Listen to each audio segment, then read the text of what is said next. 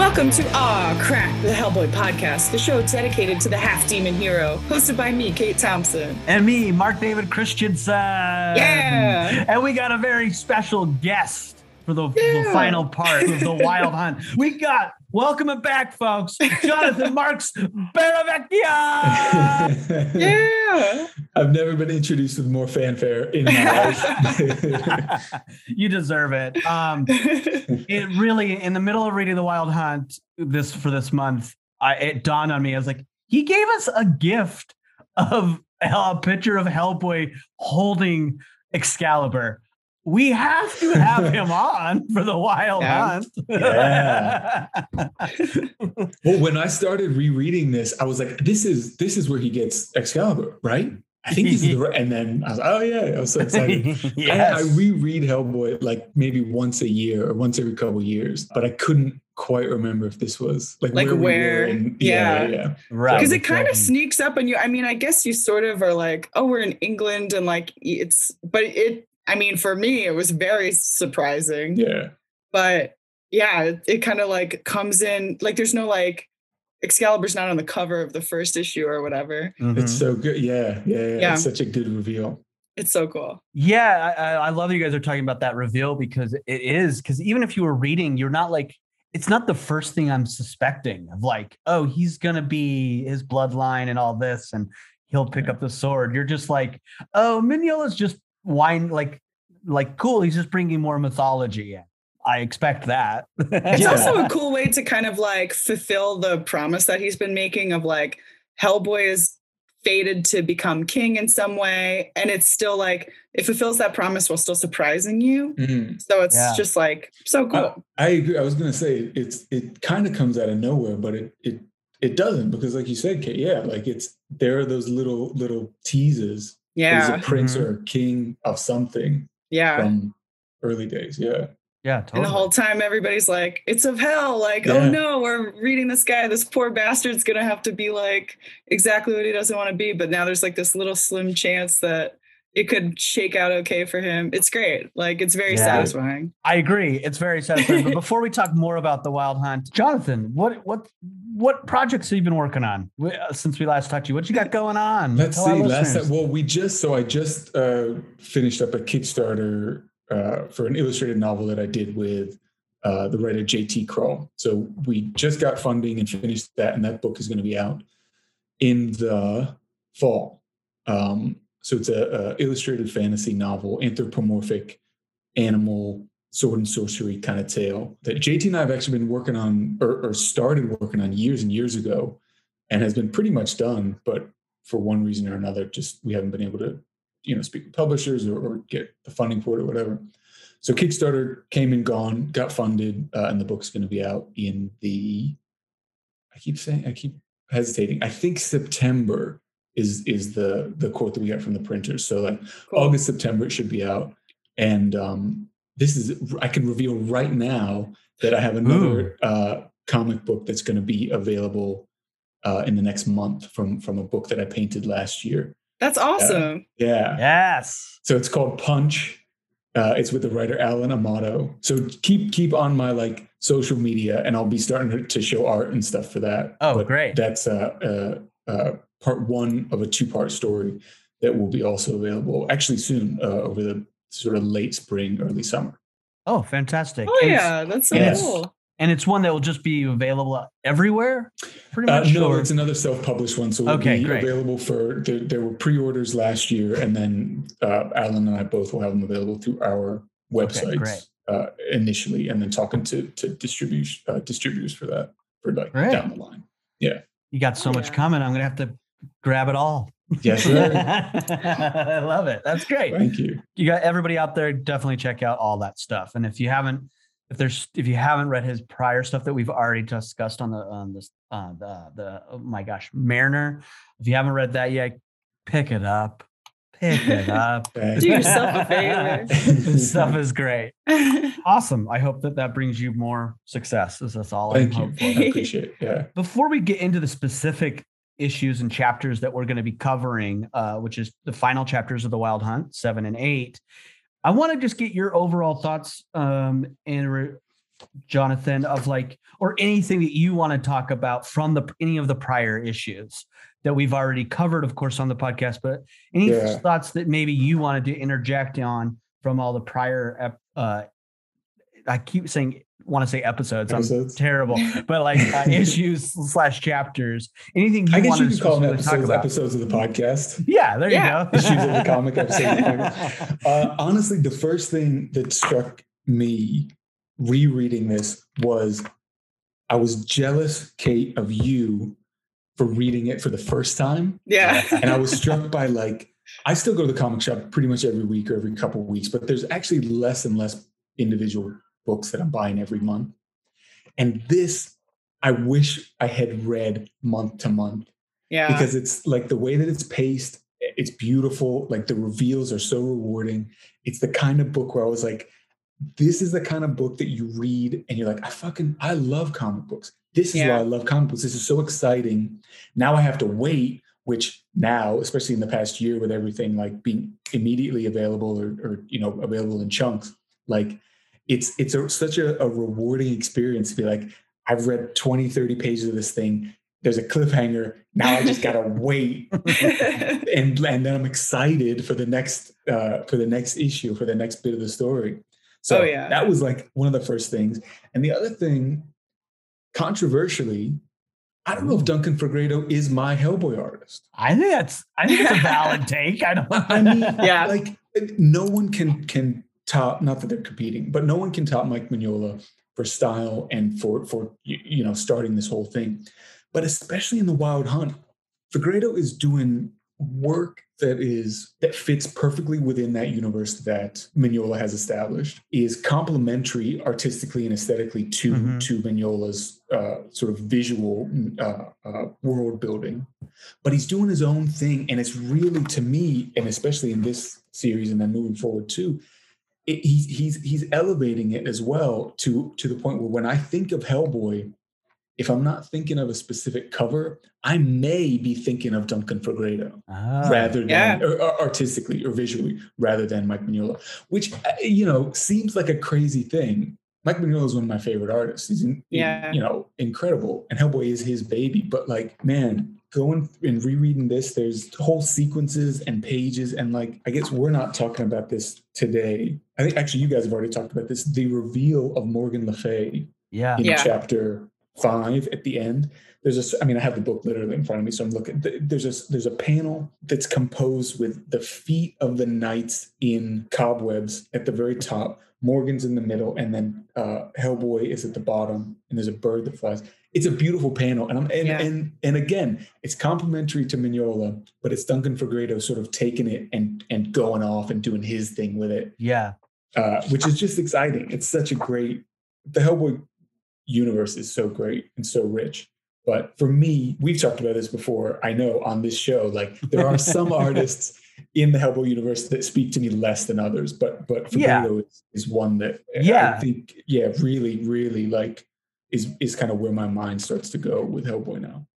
Speaking to that, I feel bad because I keep wanting to address this thing on this podcast, but this is the only chance I'm going to probably have that feels natural, is like early on, we were going through the short stories, and there's a short story by the early BPRD when they're figuring things out, that Oming, who created Powers. And in that episode, I clearly am like forgot that he did Powers and a couple of other things that I actually genuinely think he created that are perfect. But I didn't like him in that issue. So I almost am like, it's like you feel bad because you're like, I don't like him for this. Yeah. But God, I love him over here. Yeah. But in the moment when you're recording and stuff, you just come off like, I don't fucking like him. Yeah. This asshole. So it's like a chemistry thing though. It's like, does their style complement the way that Mignola's writing? And also Mignola's writing has evolved to at this point where he's like so competent and more confident in telling his story himself. Like, it's just I think it's like timing and then chemistry too. Yeah. So I don't think like you're disparaging that artist completely, like as a, they're like their life's work and stuff. But you can be like, I prefer these other artists over them for this specific guy. And different stuff speaks to different people. So I agree. I mean, yeah, and to add, and to add to that, I mean, reading the afterword in a lot of the sketchbook in the library edition, and I think probably the digital as well. I think Duncan Fegredo would agree with you. I think he would be like, "You're right. I'm not like I consider." He's trying his best, and a lot of his notes in the back and the sketchbook are like. He's like, I'm struggling to get this because I liked Mignola's design better and and trying to be doing this. And it's like, it's very interesting because I think that would be so hard to be like the fact that they even asked him to do it. Mignola's like, this was hard. It's as you said, he calls it his baby, but it's like he admires what you're hitting on, Jonathan, is that he did take it and make it moments his own. He didn't, they found an artist that was willing to be like, yeah, I'm going to do my best to like honor aesthetically what you already built, but yeah, we're going to let you off the chain and I'm going to have to make my own thing. And they found what I love. And like, I will always think that Mignola is the definitive Hellboy. How can you say otherwise? Yeah. Like he created him, but yeah, there's something else here that is cool that I don't know. It's special to me because it is like somebody having confidence in another artist, but then also finally Mignola, I think having the most confidence in his own writing, finally. Because I think before this, he's constantly been like self-deprecating about his writing. This is like, feels like, oh, he's figured himself out and what kind of writing he wants to do. How long into Hellboy are we here? Do either of you guys know? Like, I mean, this is like between 2008 and 2009 is when it's being published. So like, what, like late 90s? Yeah. When did Hellboy start? It was like 90. Am I wrong early to say 90s. 92? So this is 20 years in or so. Yeah. He better have figured it out. Just kidding. I mean, shit, you do anything for 20 years, 93. 93. August 93, yeah. Crazy. Yeah, man.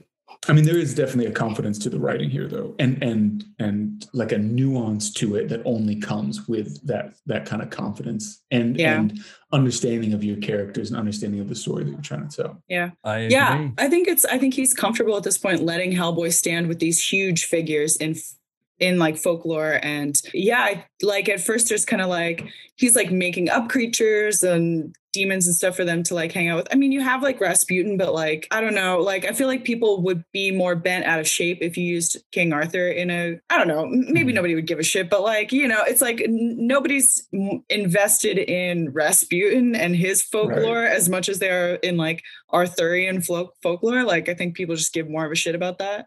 So it's like he's putting Hellboy in this ring with all of these like huge recognizable names, even for somebody who's not like into this stuff. They still know King Arthur and Sword in the Stone and all that. So like, I think it's like, it's cool that Mignola is letting his character stand with these figures at this point. And like, I think that shows the confidence where it's like, okay, we're going to, and not only that, but like bring his own other characters, these other like characters that we'll see at the end of 8 that are like, they're all in the world. They're all together. It's so cool. It's so well. And I think that if Hellboy had started with Arthur, like you're saying, or the story would be, it's a completely different story. If Hellboy is, hey, there's this half demon guy and he's King Arthur's son. Yeah. Let's go. Like, that's a completely different story. Totally. Than where we are now. Yeah. Which is just, But I do agree too. Like if you lead with like, this is a half demon Arthurian legend,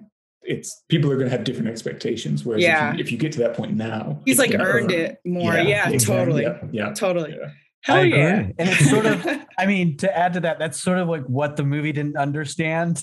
Like with the last movie, they were like, we're going to throw this at you right now. And the audience, especially like most majority of audiences know only the other movie and then or seeing it for the first time are going to be like, what the fuck? It feels pretty sudden. To add to this, I just wanted to read a little excerpt from the afterword by Mignola about creating these worlds and bringing in, of course, big Arthurian things. He just says this, and I just think it's a great comment to everything you two are just talking about. He says, I love the image of an old woman in a dusty room, gently weaving together all of these different bits from all different histories and in mythologies. I imagine that's what's inside Neil Gaiman's head. But in my case, that old woman is a giant, sweaty hunchback with an iron mallet, desperately trying to hammer a bunch of totally unrelated stuff, everything I like, into one perfect object. Or maybe it's one of those laboratory monkeys desperately trying to hammer those different shaped pegs into those different shaped holes. Or maybe it's a blind guy sitting at a table with a billion puzzle pieces, just trying to fit those pieces together, unaware that those pieces are from dozens of different puzzles. I think it's a little of all three. I know for a fact that monkey is in there. It's so funny. I love these figures that Mignola compares himself to. This is him hammering this out. He's like, self-deprecation goes so far sometimes where I'm like, chill out, you know you're good. Like you're comparing yourself to a lab monkey, like hammering square pegs into round holes and shit. Like it's like, okay.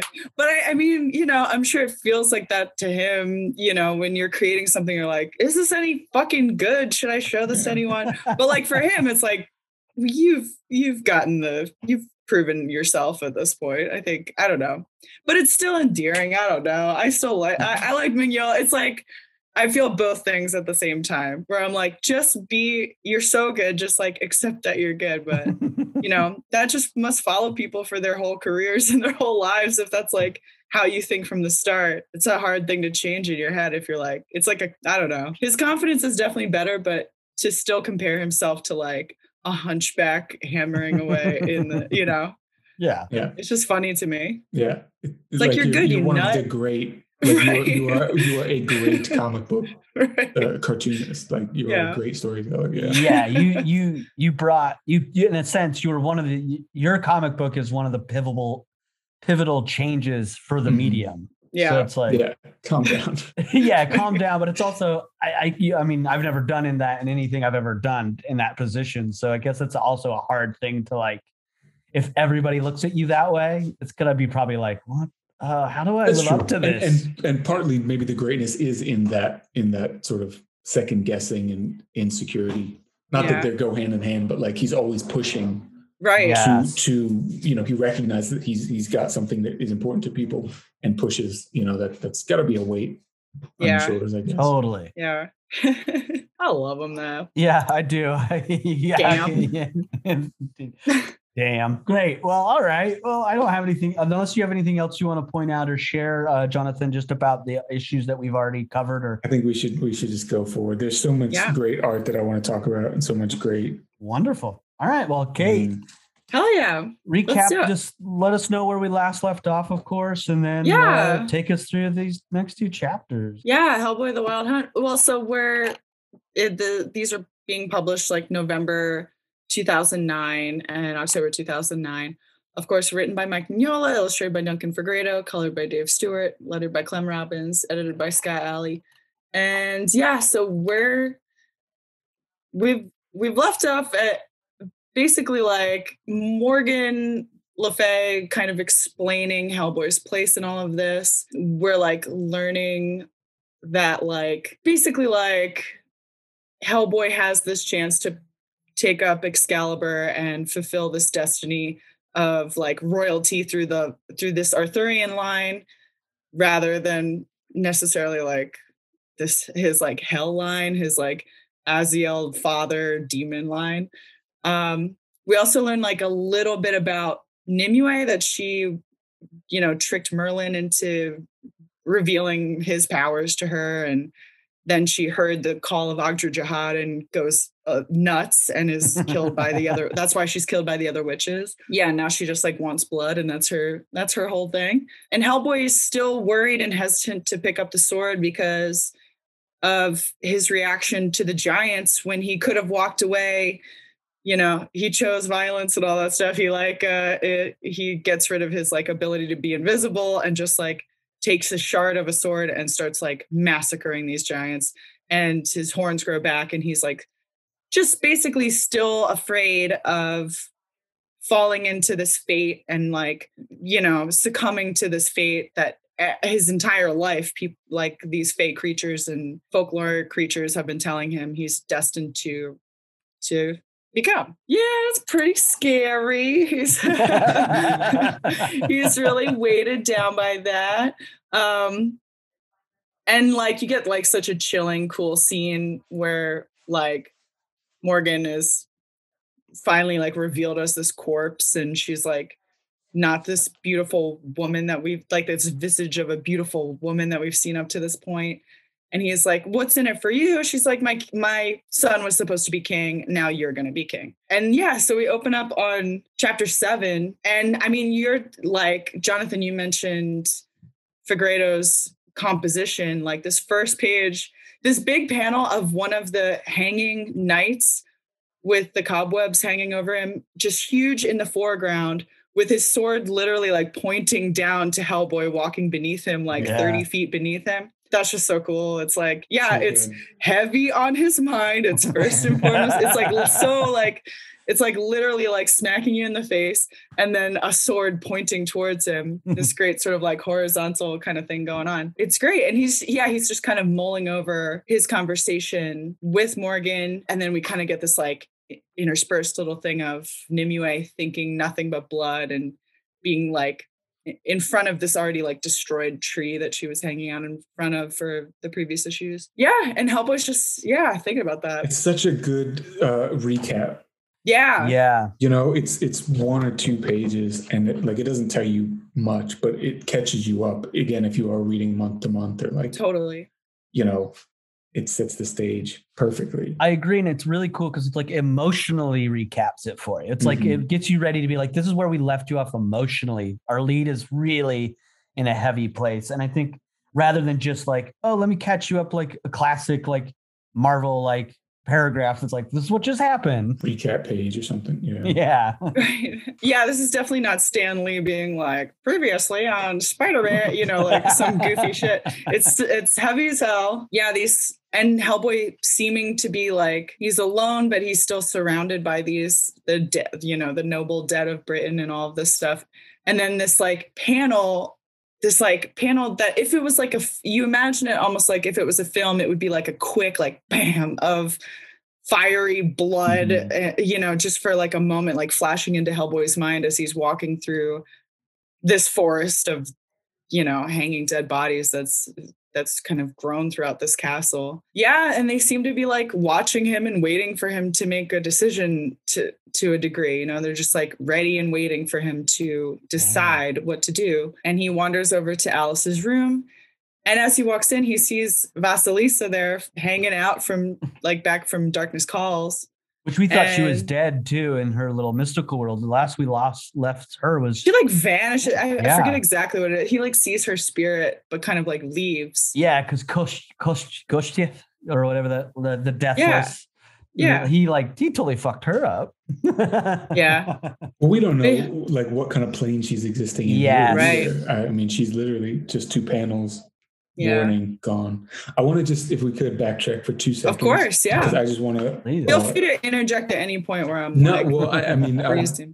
I gotta call attention to the cobwebs and rusted armor. Yeah. Because it's so perfectly done, and it's so stylized, and it reads so well as not spider webs, but that mass of fucking dust and cobweb and age, it's just unbelievable. That's it. I don't know. I just wanted to make sure that someone totally. I love it. Please, you're here. That's why we have you here.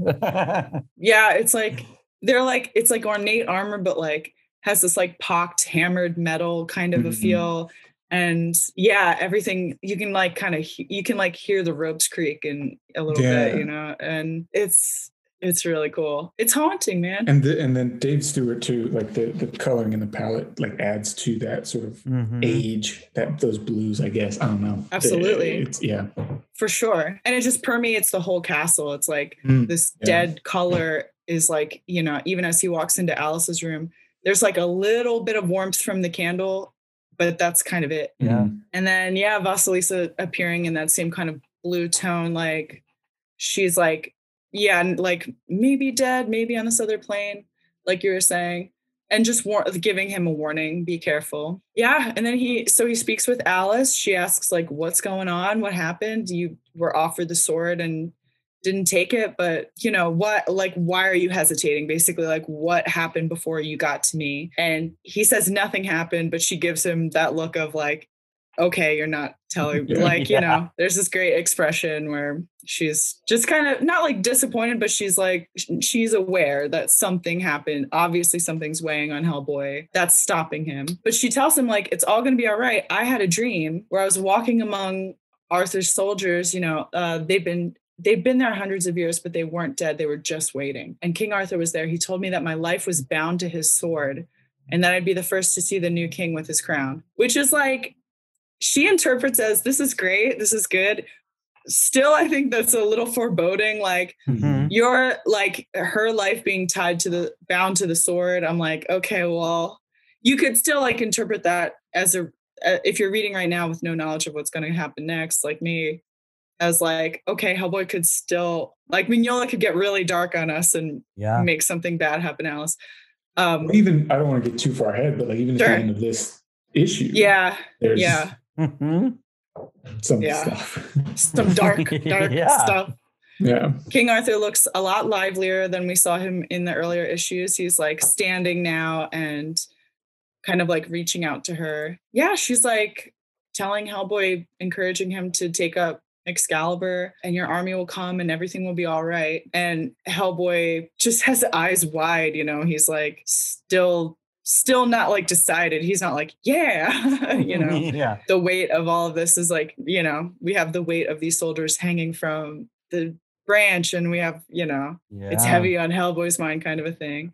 And then we see this great kind of like external shot of the castle with like a howling that draws Hellboy away from Alice as she's sleeping. What is that? And then he hears Astaroth whisper behind him, the Wild Hunt, and the howling of King Vold, who we haven't seen in a while. But he's there with his like wolves and stuff. Do the earlier in the story when the English nobles are hunting the giants, do they call theirs the Wild Hunt as well? I had the same thought, but they do. I believe they do. I'm trying to flip back because it's referenced here also as like some like Herne. They just do it under like they worship Herne, that god.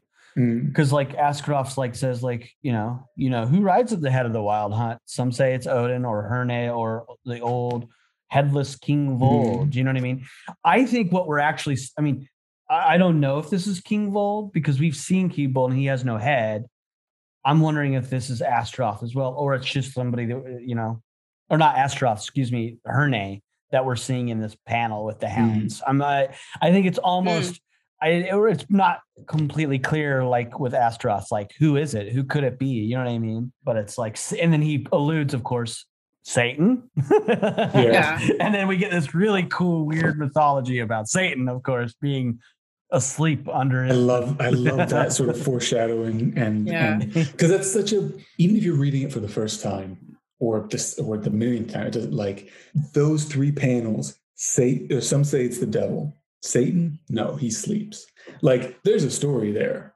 Yeah. You know what I mean? Like there's something that we're building to very specifically there. And then they sort of move on. I mean, not immediately, but like, it's such so planting intriguing. more seeds for, like as he's building this mythologies on mythologies. Yeah, it's so cool. I think if the club does call itself the Wild Hunt, then it's kind of, I imagine like though this like larger important Wild Hunt, maybe like they've like read into it their own, and like they're like, oh, the Wild Hunt, like what we do is the Wild Hunt, hunting these giants.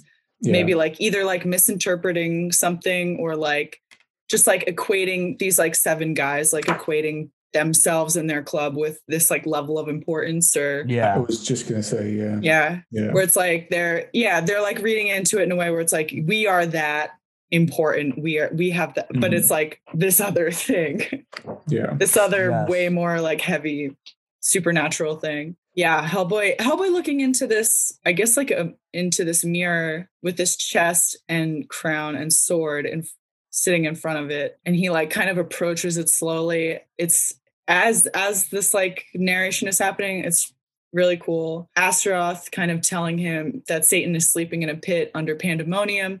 One day you'll go there. I doubt it. Hellboy's still like insisting on like being like, no, that me? No, not me. You will. You'll go down into that hole and you'll find him and kill him while he sleeps. And his reflection is like quickly kind of changing into this darker figure that looks like more like his father. Like back when we like saw his father in the chained coffin. Yeah, back in the chained coffin. Like he had that sort of like that, like I guess like whatever, like armor and like clothing on his like torso. Like that looks really similar to Aziel when he appeared in the chain coffin. And so Hellboy's sort of seeing his reflection turn into like his father's son kind of a thing. And a crown waits for you there, and the sword of hell waits for you there, and this army waits for you there. And it's all like very spooky. So yeah, definitely like drawing this other like fate that could happen, like Astaroth sort of being like, yeah, all of this stuff is foretold and it's here and it's in Pandemonium waiting for you. And yeah, that's the army that's going to break down the walls of hell and create this paradise on earth for all these hellish beings. And he gets a little flashback to the demon that we saw earlier who helped him kind of dispatch the bridge demon, who says, remember me when you come into your kingdom, which is what one of the like thieves next to Christ, being crucified next to Christ, said to him. It's like the same line. Yeah, that's messed up. Yeah, so it's just kind of like it's like you're he's like an antichrist. He's like the one who is foretold to like bring about this new thing, and super creepy shit. Yeah. And is this where there's a line in here somewhere where it's you pick up Arthur's sword because you have to save your world, but that's what opens the door, or that's what puts you on the path to pick up. Ultimately, your father's sword? Yeah. So like, he says you either do neither, or you have to, or you do both. Yeah. Right. It's like, do you stop? Like, of course, he doesn't want Nimue to just turn everyone on Earth into blood. Mm-hmm. But if he does that, Hellboy now worries that it'll continue this line of events that will lead him to this other horrible fate. And he'll like end the world himself. It's like, he's in a hard spot right now. It's horrible. Yeah. But that he specifically what you're talking about, Jonathan, that language comes out in these next couple of pages while he starts to fight this other self. Right. Yeah. He tells them, draw out the sword, call your army, set us free. And Hellboy, he like brushes off, he shakes off these demons that are surrounding him. Oh, no way. As like his other self crashes through this mirror. Screw you, boom, with the right hand of doom right into his like alternate universe self, like this other version of himself that could be with this like crown of hell and sword of hell. And even as like Astaroth continues to speak like the sword, screw that, and like hitting it, still like fighting against this destiny that they're continuing to tell him that he has to fulfill. Yeah, you take the one sword, it will eventually lead you to the other. Yeah, so there is like the lines where he's really saying that. Who the hell needs a goddamn sword anyway? You do. Morgan Le Fay is right. You must take Arthur's sword. It's the only way to prevent Nimue's holocaust of blood. Do it, save the world. The rest will play out as it will in its own time. So yeah, kind of more of the same. Sorry to interrupt. No, go for it. On some panels, the tail to the word balloon goes to the man, and in some panels, the tail to the word balloon goes to the snake. Yeah. Hellboy's talking with it's his uncle, right? I believe it's his uncle, Astaroth, like technically, or Astaroth. I don't know. It's such a cool little detail. Yeah, they're like one and the same. They are one. Yeah. It's really great. And just, of course, like all of the like biblical implications of like a snake staff, a snake speaking. Mm-hmm. It's like cool, evil shit all around. Classic. Yeah. Some classic evil shit's happening. And then, this like other version of Hellboy is like it's like, I don't know what, how much Mignola outlined for Fegredo, but like whether Mignola specifically instructed Fegredo to, or whether Fegredo just did it, we have this other version of Hellboy evolving, which is like a thing that we've seen like foes of Hellboy do before, where like the frog creatures or something from way back when. It's evolving as it's fighting and becoming more monstrous, and the same is happening with this other version, this alternate version of Hellboy is just becoming more demonic, bigger tusks, bigger horns, gets wings. Wings, longer, crazier hair, becoming huge, just becoming like this gargantuan creature. I thought that this was Hellboy's not fighting like an alternate version of himself, but fighting his future, like that this is what he will become. That is cool as hell. Yeah. Is sort of how I was reading it. That totally makes sense. I mean, yeah, it makes sense totally in what he's being presented by with Askeladd is pretty much saying like, yeah, you're going to keep saying no, but there's no way you're going to. What they constantly say is you can't avoid this. We're just trying to get you to say yes sooner. Yeah. Yeah. It's just like a physical manifestation of this fate that they're telling him, you will become this.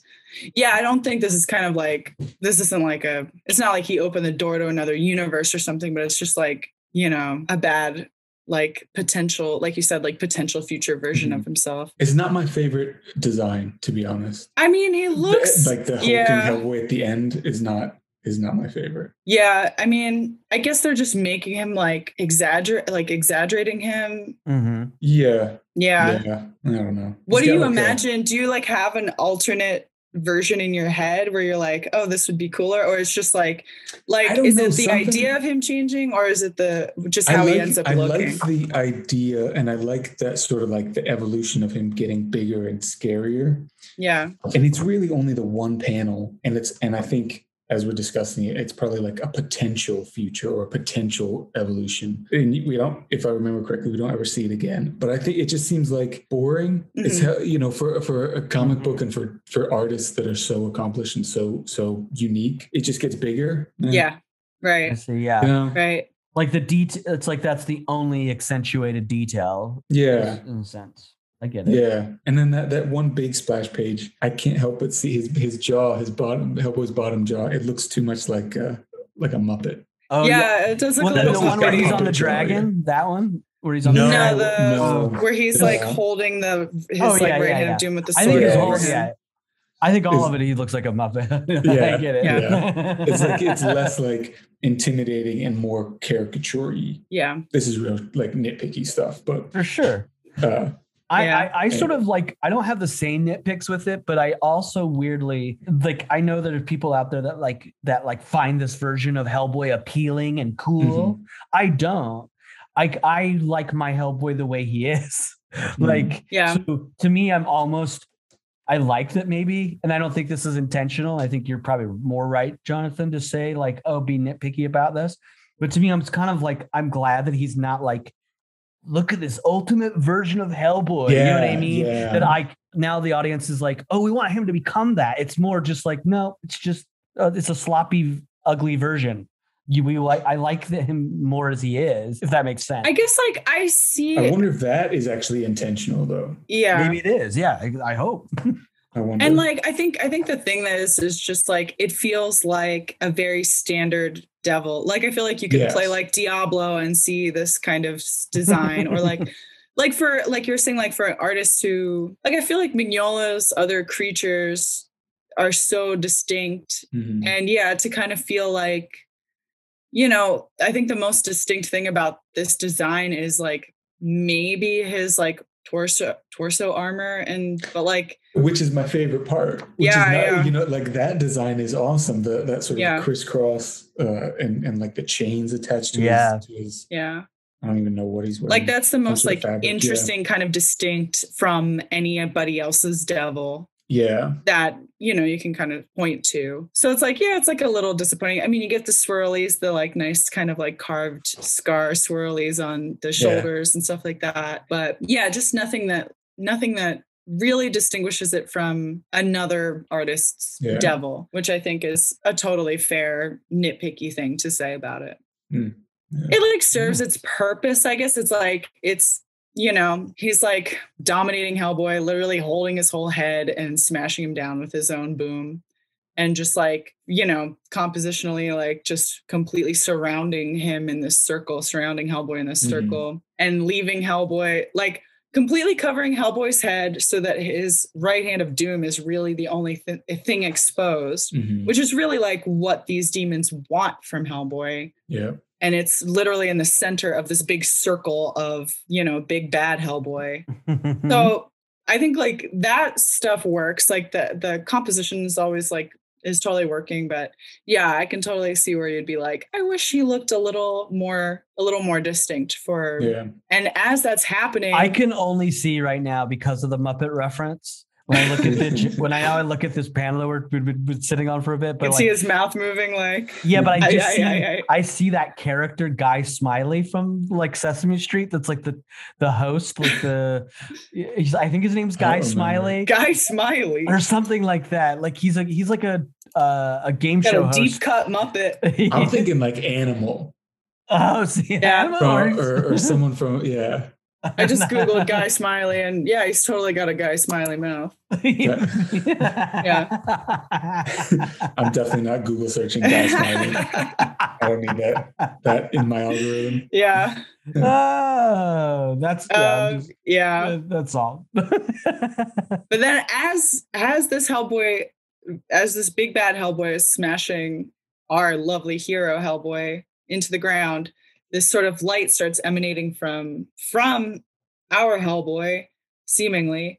And then the next page has this castle being like engulfed in fire, including all of the hanging dead knights and just like the trees and everything. Fire erupts from all of the windows. A sad kind of expression on Hellboy's eyes, super close up. As this is happening, the light is getting gradually like brighter and brighter. Astaroth's words still kind of like ringing in his head. Who do you think you're fighting? It's only you. And then this like slightly darker red fallout from that flame, like all this smoke rising from the castle, and Hellboy left by himself, kind of like fire still kind of lingering on his robe. It looks like it's more on. I mean, I guess it is his robe as well, but like it looks like on his skin, like it's and his horns have grown, and he's just like left there alone, and says, "Holy crap, what did I do?" And then realizes Alice, like he has to go check on Alice, and that's the cliffhanger for that one. Like if you're, like you said, if you're reading it month to month, you're like, "Oh fuck!" Like Alice she's toast. She's literally toast. Yeah. The repetition of that castle panel throughout the story is so good and so clever because it has such an impact there at the end. We recognize it immediately because we've seen it and we've seen the trees growing through, which is in and of itself such a good design. But now the trees are gone-ish.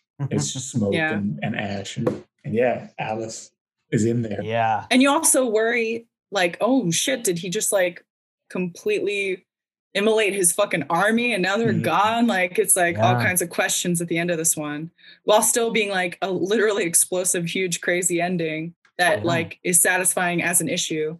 But you're like, fuck, I gotta wait until next month to get this. But we don't, and we go right to chapter 8. But before we move on to chapter 8, there's two things I want to, and if you guys have other favorites from this. Yeah. Something I really loved while we were reading, especially reading it again with you guys, is the color scheme of telling the story during this ending. What I really love is Dave Stewart has distinctly, of course, we have two Hellboys, right? One is our bright red, and then ours is this like very like subdued maroon, right? What I love is after this big fire, the smoke that's leaving the castle is Hellboy's red, and then he's left now maroon. What we associate as our Hellboy, the good Hellboy, is now in the same. His color tone is now the evil one, and I love that. Some deep reading there. I think that's fucking cool as hell. It's like burned away his good self. Yeah, and it's like, then it's another cliffhanger to you to be like, oh fuck, did he just give up? Like in a weird, and then like, of course we'll find out that's not true, but it's very interesting, I think, visually to do that. And I think my favorite panel of this, and I know we spent a lot of time on him getting beat up by this other Hellboy, but because Hellboy is a hero that I think we've seen him get in a pickle or like a tough spot, but he usually gets out of it. What I love is in the panel right before we have the big half-page splash of him being pinned.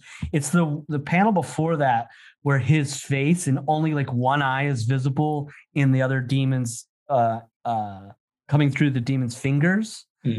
And him like screaming, his mouth is open, and it's like we're really seeing Hellboy in that moment completely at a loss, like desperation. And I think we've seen him not at this point, and it's very interesting. I love that panel because I'm seeing my hero in anguish, and it's with himself, and I love that. Just great story, deep story. Hell yeah. That's all. I think that's a great one. I mean, I think it's interesting too in the same issue where we're talking about like being a little bummed at Hellboy's design. You have this crazy ass dragon that he's riding on in the one panel that looks unlike any dragon that I've seen in other stuff. He's got like these like funny like little like sort of horse head, but where the eyes would be, you have these other kind of truncated horns, and then this exposed vertebrae that looks crazy, and like it's just a crazy looking like serpentine kind of a thing. It's just bonkers. Is this like a pig ear on the side? Like I'm trying to like look at it and be like, what am I looking at? It looks like a trunk of a tree. Yeah. / horse skull. Yeah. Yeah. It's wild looking. Yeah, so that's kind of like cool. Where you're like, oh, that's a weird, freaky guy. It reminds me of like in Berserk, where like you get to see all kinds of fucking weird demons. Like that stuff's really fun. Favorite panels in this one? I don't know, man. Like, I mean, I like that opening, like the third panel of the whole comic where you have the hanging knight with the sword pointing at Hellboy. I think that's really super evocative of what's going on in his mental state. Even the panel before that on the first page, the second panel just of the knights, is such a nice composition. Totally. Yeah. They're kind of like winding back, you know, you have this one kind of zigzagging back to see all of them. Oh, it's cool. And that first panel of the tree, it's like you're saying, like they're really getting you used to seeing the exterior of this castle. Yeah. So that you can see it destroyed later. Start and finish basically on the same shot. Yeah. It's freaking cool. Pretty well done. Cool stuff. And this is a small detail, but I love with the coloring and also just like using little small hashes is like how they've given Hellboy's skin such, you know, rough texture versus when he's with Alice, her skin is so smooth. You know what I mean? It's just this cool contrast between the two. I think there's just such a softness and a roughness. Yeah, Figueredo does a lot with like, you know, 10 little hash marks on Hellboy, you know, it kind of like tells a lot. And then I always love like, this is the same thing I like when artists draw like Colossus, I really like too. The way that they draw very small lines of light reflecting off of like I'm looking back at this image of Hellboy that we're all not in love with, but I do love how they execute the like rune circles on the shoulder, just like that really thin line of light that continues the line like through the shadows on his arm, and it does make me think of Colossus when you see him, like the way that artists will like draw this like shadow of metal that stops just before that line. Like I think it just is such a convincing, like cool kind of deceptively like hard way to draw. It's like it's a little like confusing for me. Like for me, I'm like, I want to draw this to like figure it out visually, but it like makes it, I don't know. It just is like a really small thing, but I always love when I see it in comics. Like it's not like distinct to Figueredo. I think a lot of artists do that, but I do like how he executes it. Just really cool. I agree. You see it in the armor in the sort of dream / future Hellboy in the other panels too, on his torso and on his legs. Totally. Yeah, exactly. Yeah, his arms Figueredo like that. and Mignola before him are the masters of sort of building a texture with the least amount of line work, which is the hardest fucking thing in the world. Like, just strategically placed lines and I mean it's also just cartooning shorthand, but they figured it out in the best possible way. You know, like you don't have to draw a 1990s Wolverine with a hairy chest where every fucking line is you can do, and it's maybe even more impactful to do like in the last panel, Hellboy there with a dozen tick marks. And it's like, oh yeah, you know, I know what that is. You're right. next, let's move on. Yeah. It reads as the same. Yeah. It's great.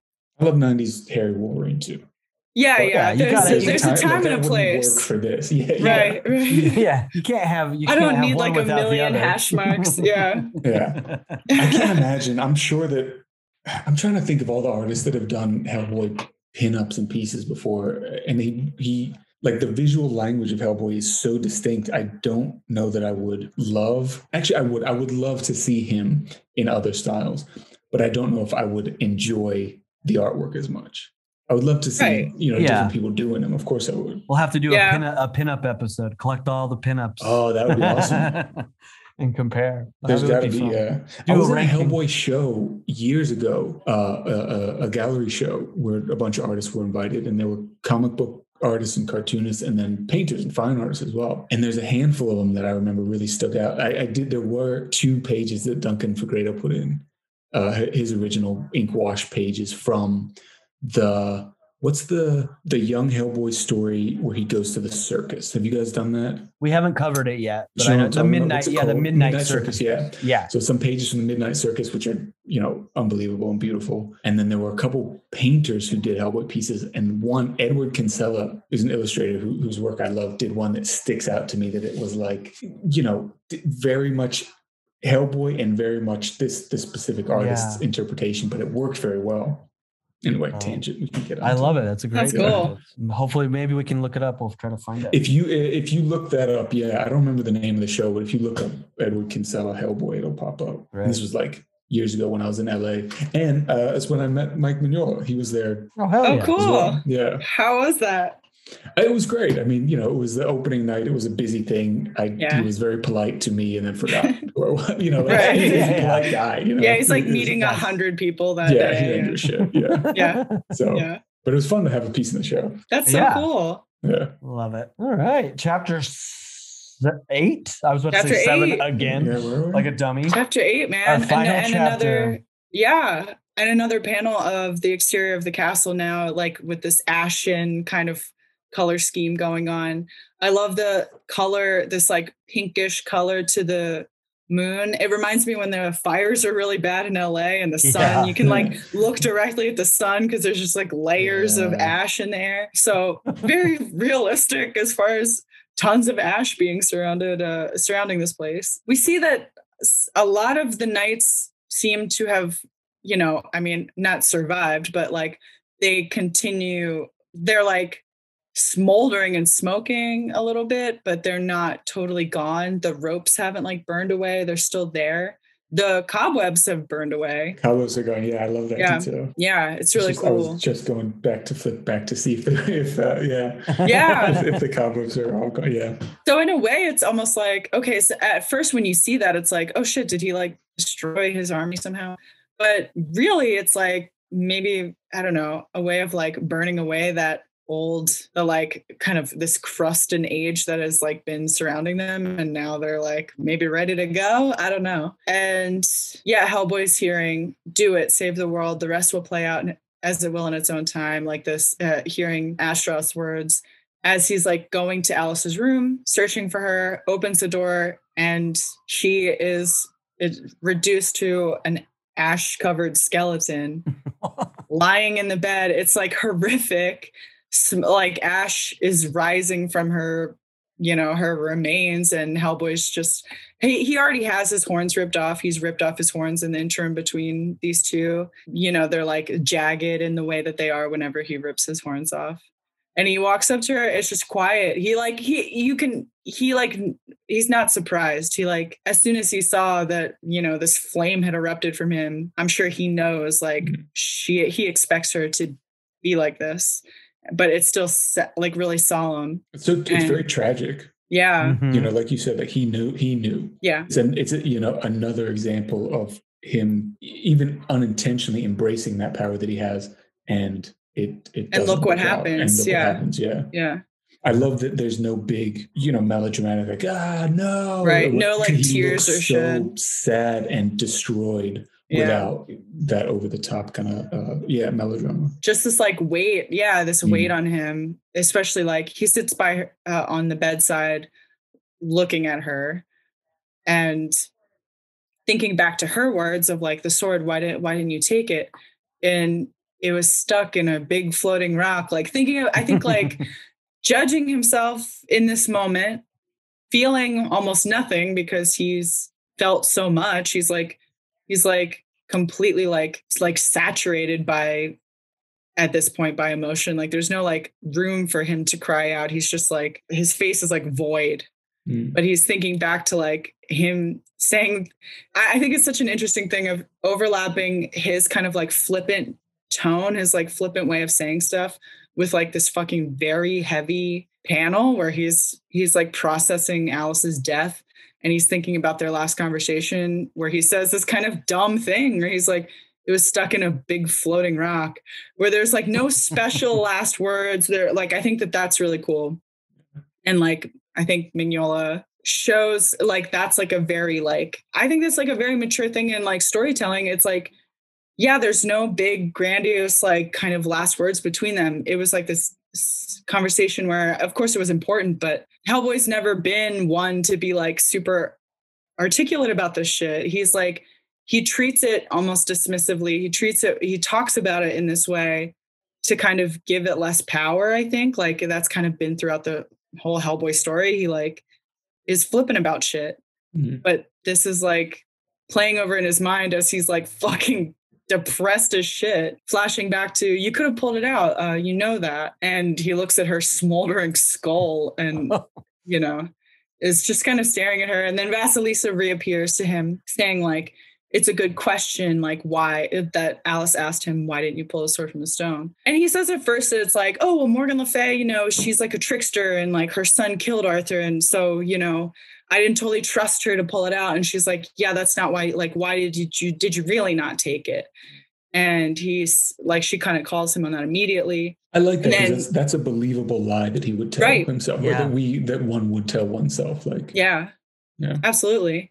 Where it's like, even as the reader, you're reading that, and it's like, oh yeah, she's like, Morgan Le Fay is not totally a trustworthy person. Yeah. Like there's all kinds of different stories about them. Like in some versions, Mordred's good. In some versions, Mordred like fucks Guinevere and like takes over the kingdom while Arthur's away. Like they're, you know, they're not like all trustworthy. So it would make sense that Hellboy would maybe think that, but it's like, no, that, you know, that's true, but that's not why you didn't do it. And confirms enough in his sad state. You're right. Yeah, you're right. Yeah. And he finally reveals to Vasilisa, like, okay, she's not going to believe lies. I'll just tell her what's happening. Basically, on the way to Alice's, I ran into these giants. I could have avoided them, but I chopped them up into fucking bits, and I loved it. And what does that say about me? If I just take this little shard of a sword and destroy people, if I got Excalibur, what if I'm an absolute monster and fall right into everything that these people are saying about me? Vasilisa says, you are so ready to believe all the bad things said about you. And then we see all of the bad things said about him in this really cool panel where it's like all of these figures, you know, all the way back from Rasputin and like Astaroth, and fucking Queen Mab is in there, and the Bagrush. The Bagrush is there, which is really cool. It's cool to actually physically see all these characters and kind of remind the reader, like, yeah, from 20 years ago, people have been saying this to him, saying that he'll destroy the world, and when Rama, the great beast, you can't escape your destiny. You'll take up your father's sword, all this stuff. And Vasilisa asks, why can't you believe what she believed? And then there's this kind of like sweet panel of Alice in like a bright, sunny, you know, in this glade where she's like looking very beautiful, and there's like sunshine and birds and greenery behind her. A very non-Hellboy panel. Very much so. No atmosphere, just a very clean, Yeah. And just, you know, like a positive interpretation of his like fate, kind of. So yes, Vasilisa's kind of like reminding him of that. Forget armies and saving the world. She knew you. She believed the sword would save you. She believed you were worth saving. So yeah, I think, you know, while he's been denying these people this whole time and been like, I'm not going to do that. And like in the face of all of these other characters telling him, you're fated to destroy the world, you're a Nungan Rama, you're going to like bring about Armageddon, basically. He's denied it and said no, but he's been like internalizing it and believing it and being scared of his own power. Like if he like becomes that powerful, he'll just destroy the world. So instead, I'm just going to get fucking wasted with ghosts over here. And Vasilisa's like confronting him with that, like, you're worth saving. And then he hears his name being called, looks over his shoulder and sees like illuminated with this kind of like eerie green light, and sees the sword in the stone appearing in the darkness, which is really cool. It looks really cool. Really spooky, like ghost story-y kind of. And then we see, as he's like approaching it, these fae creatures and figures that we've seen throughout the story are like watching this happen. Like Queen Mab saying, Dagda recognized him. Poor old man. He should have lived to see this. And like Astaroth's watching now as like Vasilisa and Hellboy are walking towards the sword. Yeah. Hellboy, walks into the water, and we see like Melomi, and I guess that's Edgar Gray. Yeah. Oh, okay. Or Edward Gray. Why did I say Edgar? It's not Edgar Wright. Oh, that's okay. Edward Gray. And we see like Baba Yaga and like her little minion guy, I forget his name.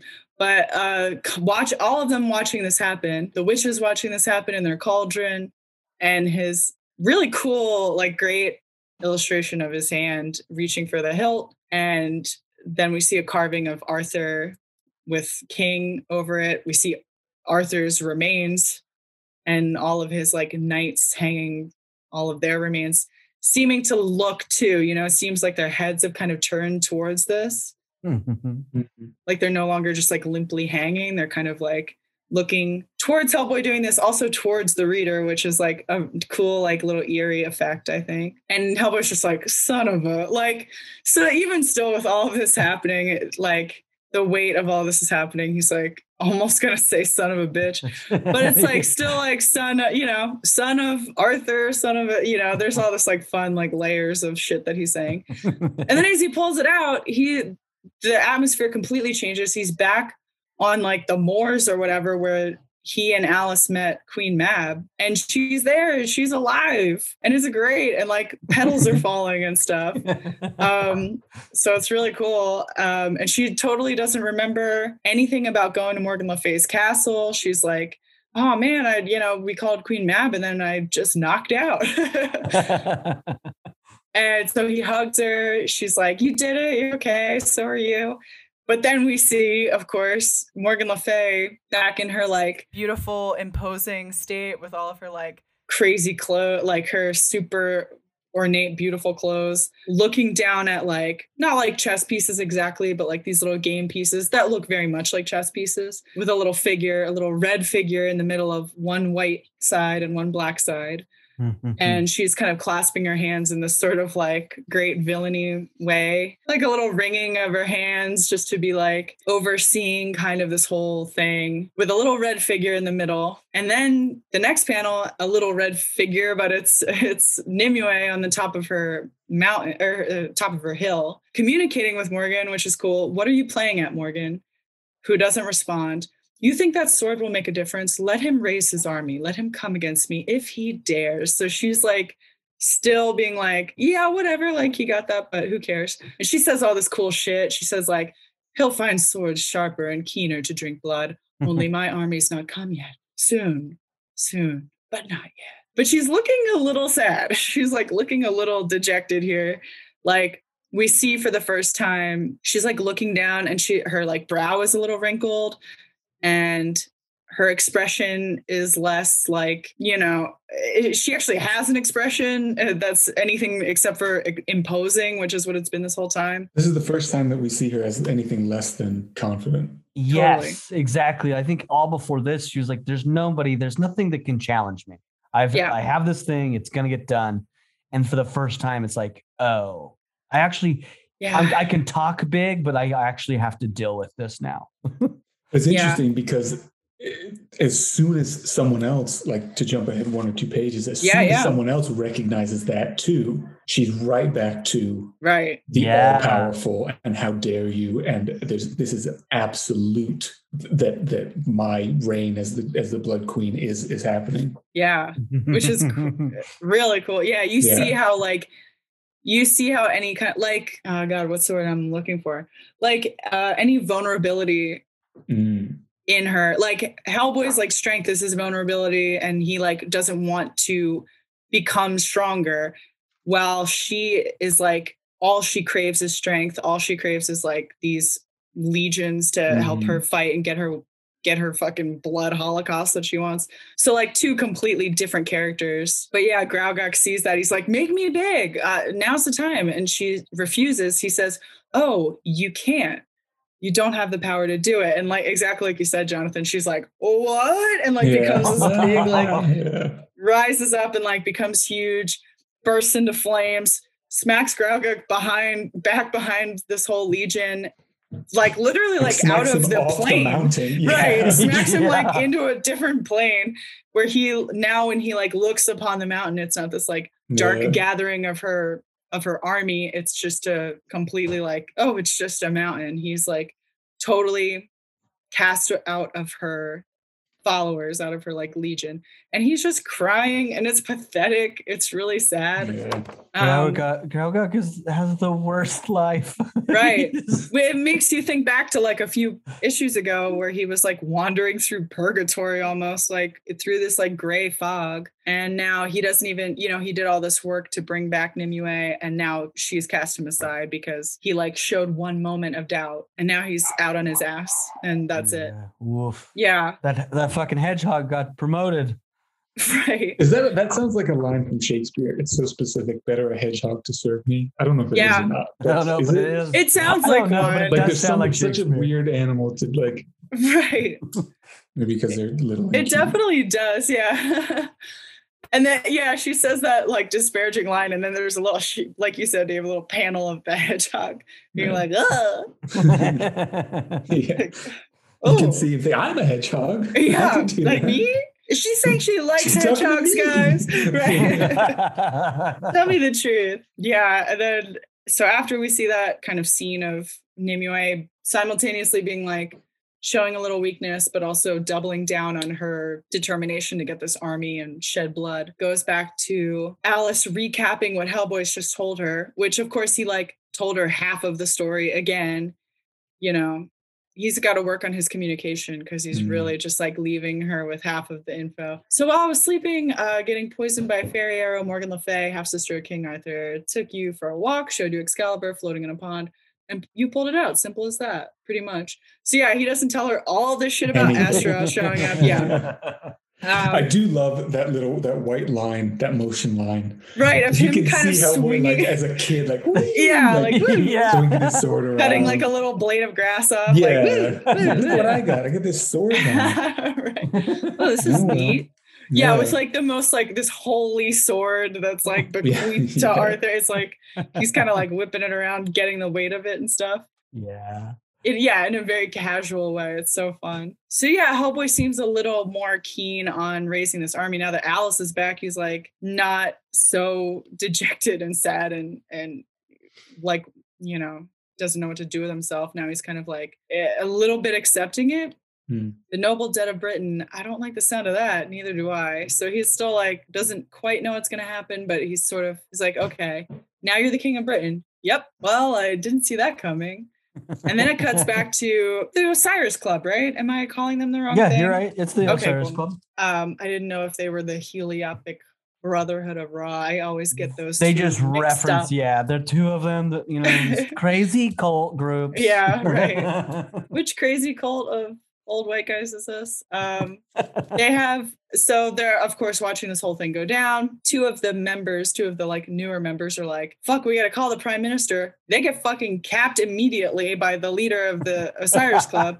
It's like somebody else calls them out. They were club members.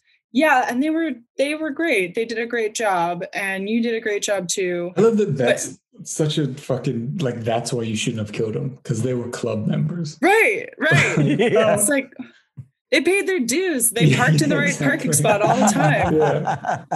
Like Such a those funny are other rich specific- guys. Yeah. Right.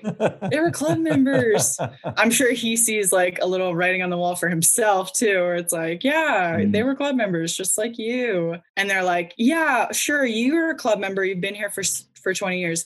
But we are the 7 original club members who basically like, you know, Been around for hundreds of years. Or Yeah. 100 yeah. Over 100 years. Yeah, 1866. yeah. Why would they invite anyone else into the club? What's you going to invite Right. somebody else in if ultimately Is it just like you for only need- connections for right? I don't Yeah, know. Like I think it's wealth maybe to keep, you know what I mean? Like more wealth to keep it going so they can keep having like whatever the to resources finance they their want. shit. Yeah, that's what I'm guessing. Sorry. But yeah, it's like it's gonna cause a problem to the point where you have to just shoot You're them. gonna have to shoot somebody. But I guess if that's all they have to do, you know, that's not the hardest thing for them. They're like, yeah, we'll shoot them. So yeah, back when their group was formed, the spirit Larzad appeared to us, blessed us, telling us that we would live to see the last days of man, and we should watch for the coming of the king. So like, yeah, they're like, this was foretold to us when we formed this group. It's all happening. So we're going to go back to we're going to cull this group, go back to the original 7, because we were, as it was foretold to us, that's what's going to happen. For that battle and that king are upon us. And then he points the gun right at this last, you know, this 8th member and shoots him. Before we get to the shoot and we move on, I love that they're setting up also like they're not done. They're also going to be like, they're so like they're just all in service of themselves, because he says he would refuse his crown, but his soldiers would know him. And in the end, he would lead them into the last battle. And there he would be killed. And we 7 shall be there to cut off his right hand and use it to elevate ourselves over all that remains. It's like, you guys, it's like 7 little just, Rasputins who are like, I'm going to get that right-handed doom. Agdru Jihad is going to make me, I don't know what, give me a PlayStation 5. Like, what the fuck is your motivation for like bringing back Agdru Jihad at this point? I don't know. I guess that's always a thing for me though, where it's like someone is serving the devil with the intention of ending the world. It's like, I guess you want to be a king in this new evil paradise. Like, I don't know. It always makes me think like, to what end? Really? But it's, you know, I like it enough because like, you know, like evil people and like billionaires exist to just exploit the world until there's nothing left. Like, that exists. Those people are kind of real. So I accept it in this story and let it let it be. It's all about, you know, power and you know, there's a line, better to be king in hell than a servant in heaven or something like that. Mm-hmm. Yeah. That's it. Which plenty of people actually fucking ascribe to. I guess. Like in our world. Yeah. So creepy. Elsewhere. I love this like very vague elsewhere kind of a thing. I like that because at the very beginning of the issue as well, the location box is somewhere. Yeah. Somewhere. But it's also like elsewhere. like if you're this far invested in the story, you can like, you know where it, like once it's revealed where it is. And it's also not important that, you know, like, you know, it doesn't have to be like somewhere in Sweden. Like, who gives a shit? Who cares? Just like, it doesn't matter. On this other plane. Yes, exactly. There's layers now. We've now like they've established there's layers of planes of reality, which you know Graugok got kicked out of. It's like, yeah, it's definitely elsewhere. Yeah. And we hear like ting, ting, ting. And as we like kind of enter this cavern, we see a king dead with like an ornate gold and like bejeweled dagger lying close by, and this little blacksmith hammering away at something, and we see his weeping face. Forever weeping. Yeah. Always got tears in his eyes. His poor always either scared or horrified at the thing he has to do. And he's the one who approached Nimue a few issues ago with the crown, which she told him, go back, make this crown into a dagger, kill your king. He did it.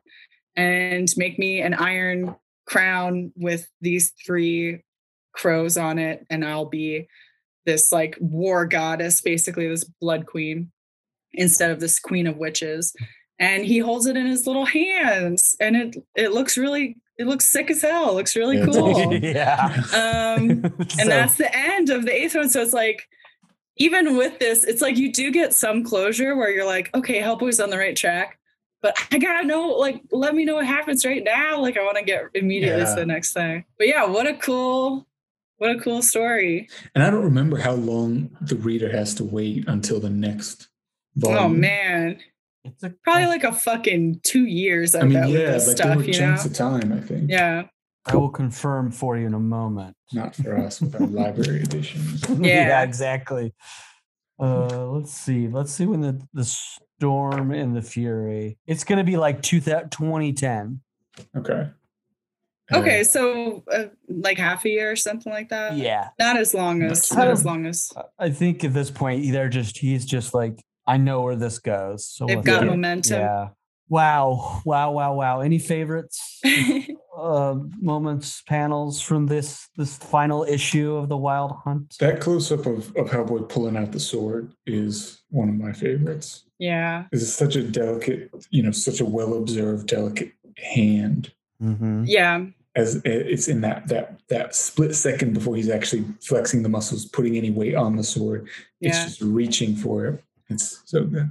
Yeah, super like soft gesture for such a huge, meaningful thing that he's doing. And also with his like more human hand. Yeah. It's like his own decision. It's not like anything that, I mean, he's being compelled to do it by other people, but he's making this decision on his own, which, maybe I'm giving this panel more weight than whatever, but I think it's like, it's done intentionally. That's an intentional. Yeah. I'm sure that is. It's a great point. And now that you pointed it out, his little swing of the sword is I really do love it. It's so good. I love that. Yeah. That's a great moment. And Morgan Le Fay's little hands too, like clasped and I do like that panel. Yeah. Her like haughty sort of like chin up sort of gesture. Yeah. I think is really nice. I like that through like the last issue, we kept getting like little panels of like flashes of like little like chess pieces in a sense or game pieces. And now it's sort of come to this culmination of her above all those pieces, which is really nice. I love that.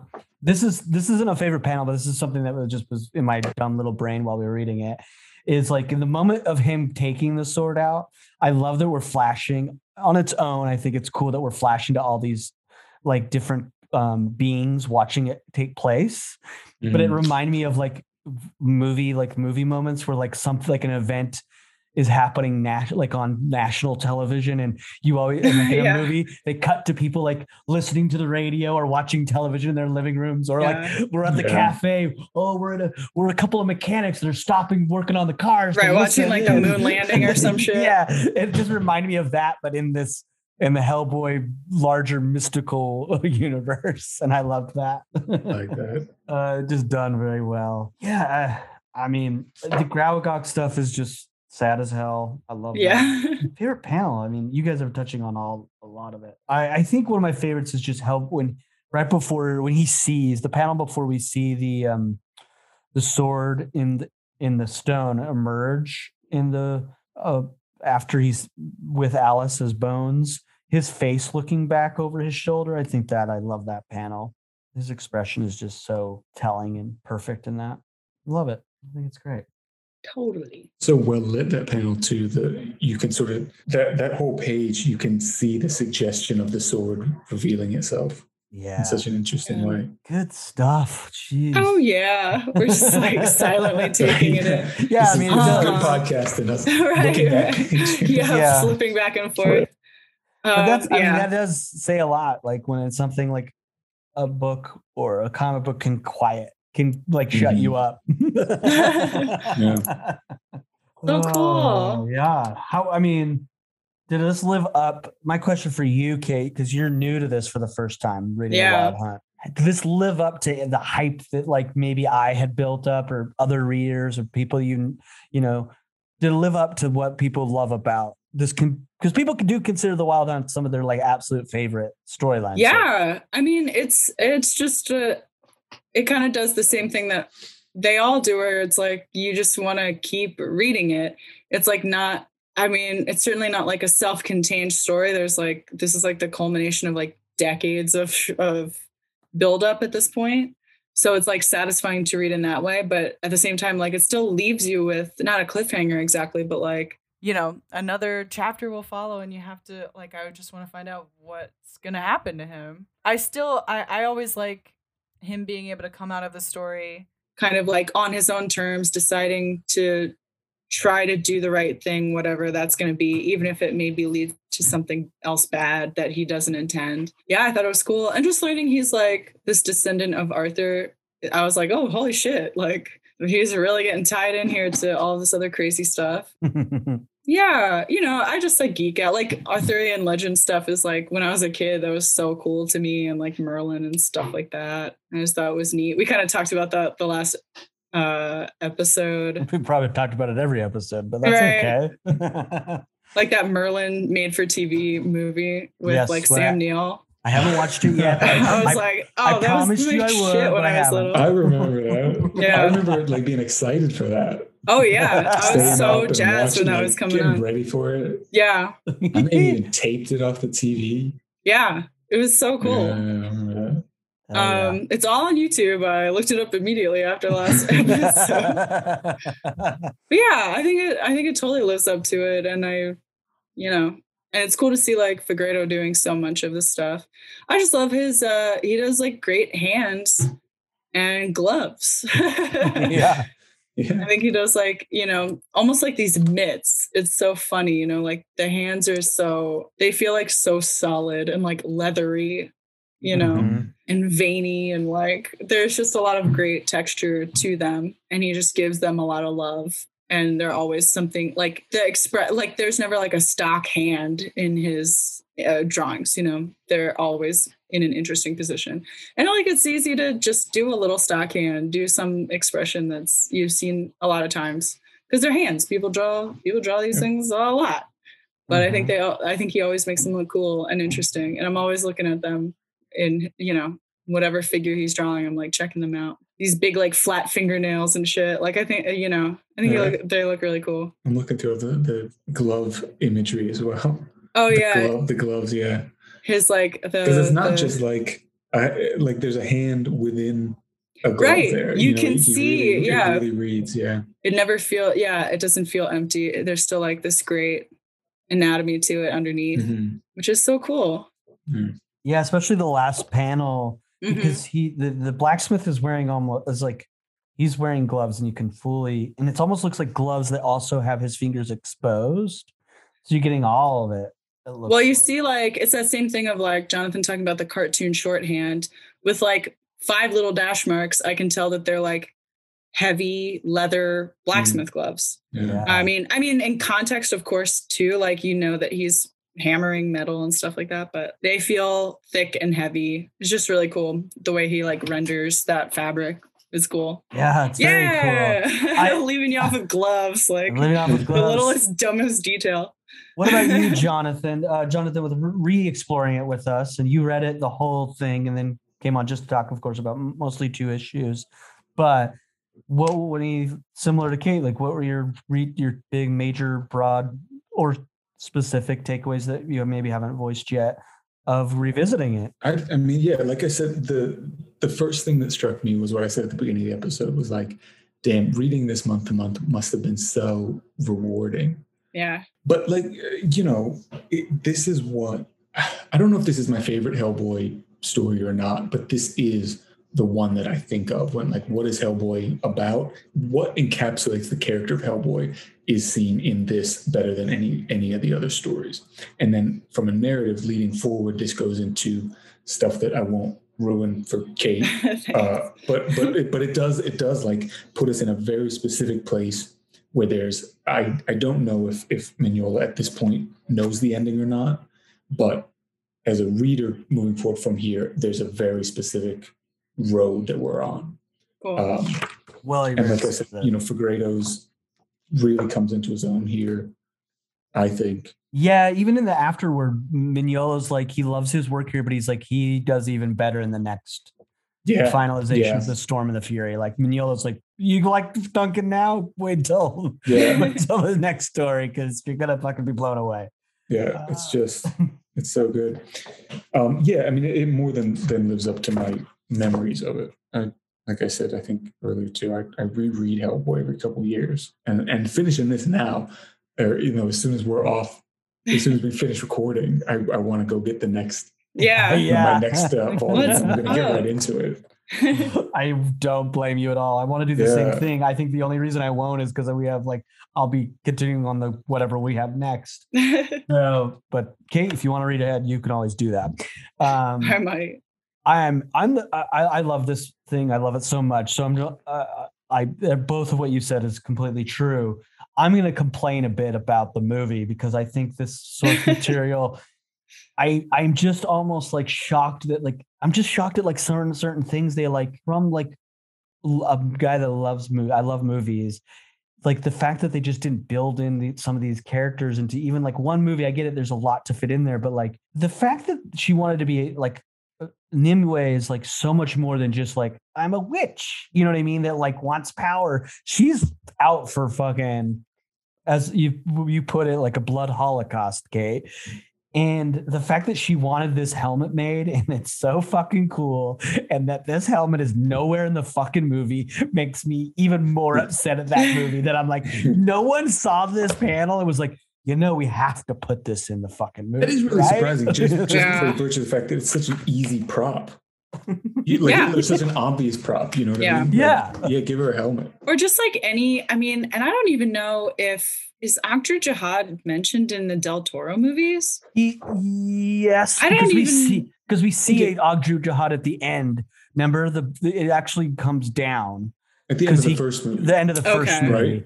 Yeah. Yes. We'd have to rewatch it or go back and see how much it was actually said. But it's definitely I don't think in the 2019 version there's any mention of it. I don't know. It just 2019 and the end of the second Del Toro movie feel they're both just waiting for the next installment, and it's just such a bummer that they wouldn't want to make the 2019 one kind of try to stand on its own, because I think that they've shot themselves in the foot with that. It's nobody fucking liked that movie, and now you don't get a second chance at making the next installment of it. And I don't know. The movie's just, the 2019 movie just bums me out, and it bums me out that Del Toro never got to dive into the colossal kind of cosmic shit that Hellboy becomes. So yeah, it just kind of makes me sad to think about that. Mostly I'm just excited that I'm going to get to read the comic, and the this vision that Mignola has had for so long is going to actually, I feel that will pay off. So it's I'm way more satisfied just reading this comic than even thinking about the movies, honestly. Hell yeah. Kim, do you know what happens in the comics? I don't know how this ends. No, I've really avoided spoilers pretty. I mean, I think it's more luck than anything, because it's not that prominent in the pop culture. Sphere, I guess, but that's awesome. That's so cool. I have a vague idea of what will probably happen, and I think I've heard I don't know. I might have I don't know. I just don't know exactly what's going to happen. I especially don't know how it's going to happen, or what, I don't know if Akhtar Jihad shows up and slam dunks on Hellboy or something. I have no idea.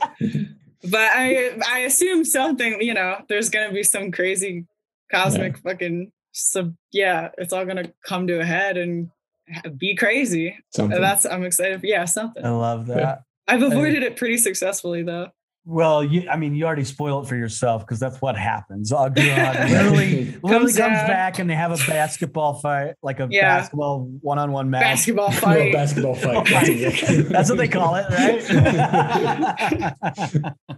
They play horse. I'm excited. I love it. Well, this is why, half the reason I love doing this show with you is because we get to revisit and we have fresh eyes on it. Yeah. And we're almost to the point where I will have almost completely fresh eyes along with you, which is crazy to think. Cool. So yeah. We've talked about that, but that's it. Either of you, any other final thoughts before we wrap this thing up? I guess I have a sort of a related recommendation. 30 Coins on HBO. Have you guys watched 30 Coins? I've only heard of it and don't know anything about it.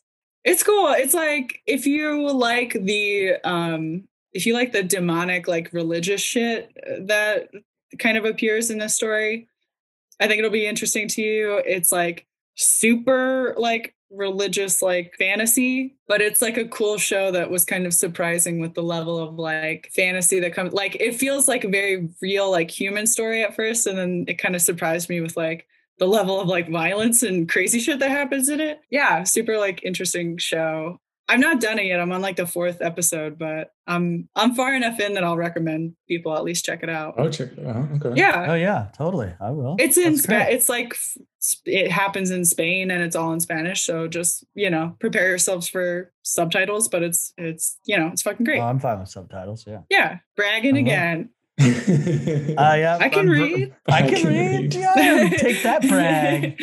That's so silly. I love that. Yeah. So that's it. My recommendation just comes from like the last thing I read that was not or Hellboy related, because we read a lot of it, and then I of course read other stuff. I caught up on the most recent trade of the Immortal Hulk, and I fucking love it. I think the art is amazing.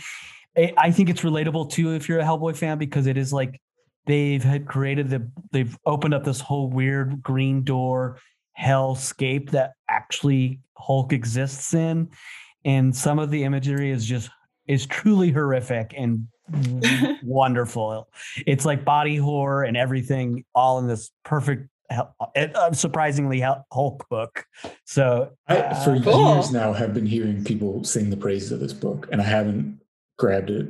There's a bunch of trades of it out now. I gotta go get it. Yeah, I just been reading it digitally. Yeah. I still can't bring myself to do that. You shouldn't. I just do it because of money. I get it. Especially now, like I don't have any room, but yeah, I still like buying the. It'd be worth it. It's because the art is awesome and the story is it's fucking wild. This is what everybody has said. So, and I know I've plugged that one before, but it's like I just caught up and I was like, I gotta tell other people. Cool. Anything you want to suggest for people to read or watch or see? To read or watch? Let's see. Anything that you've. What am I reading and watching right now? I'm rereading the Game of Thrones. I don't know if anyone's heard of that. Oh, cool. Yeah. Never. Yeah. It's so fun. A little series. A little thing. Yeah, a little thing. I don't know. I've been just in general, like, I am rereading the Game of Thrones. I've been reading The Devil in the White City, which is a sort of historical. It's not. I mean, it's a history. It's not a dry history. Like it's got. I've got it right here. Eric Larson there was rumors they were going to make it into a movie with Leonardo DiCaprio. Oh, really? So it's about the World's Fair in Chicago, and then H.H. Holmes is sort of serial killing during that same time. So that's really neat. Good. And then Carmen is the comic book that I'm reading right now that I would recommend. Carmen, which is cool. a translation. Oh. It's Gilliam March's book from that Image is putting out now. It's a translated version from the original. Oh, cool. I'm pretty sure Spanish. Oh yeah, sure. I'm gonna check that out. It's a beautiful book. You're making me want to walk down the street to my. I have 2 comic book stores now. Secret Headquarters is my main one, and then I have one down the street that I frequent and patronize because they're local. You're making me want to go down and see if they got that. Comics versus Toys in Eagle Rock. Oh, cool. Run by a really nice guy named Ace. Nice. So, coolest place. Oh yeah. Oh yeah. Oh, that's great. I'm going to totally check out those. That's great. It's a beautiful book. It's for listeners. I mean, I guess it's trigger warning. Like it's about suicide and there's nudity and all in service to the story. But it is not a book for kids. Yeah. Cool. I won't give it to my niece. Right. Yeah. Well, that's great. Well, listeners out there, we want to hear your thoughts, of course, on your thoughts of all of the Wild Hunt and anything we've covered in these past episodes for the month of April. You can share your thoughts with us and have them on the show, of course, at ahcrap@hellboypodcast@gmail.com. So please share your thoughts with us. We'd love to hear from you.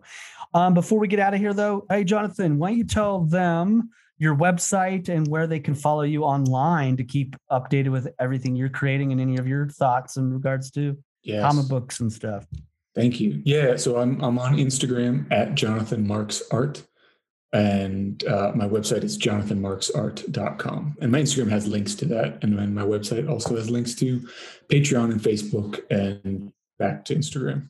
The books that I mentioned, Mariner is available on my website. The Ivory King is the illustrated novel that'll be out soon. Will also be ultimately available on my website. And then Punch, come this summer, will be on the website as well. And,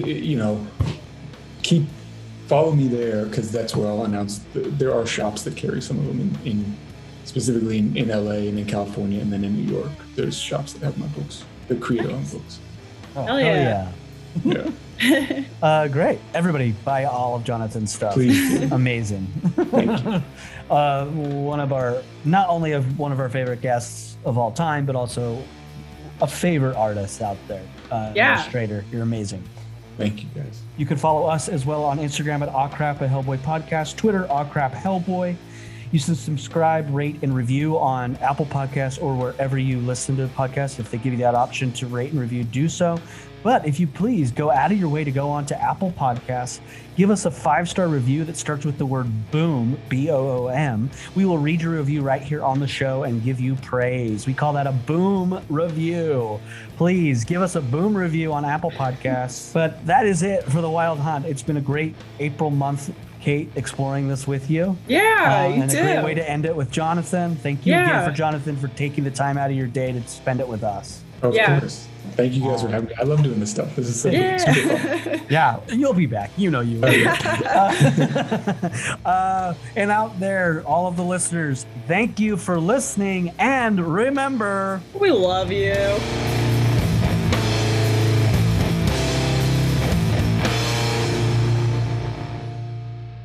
How's New York, dude?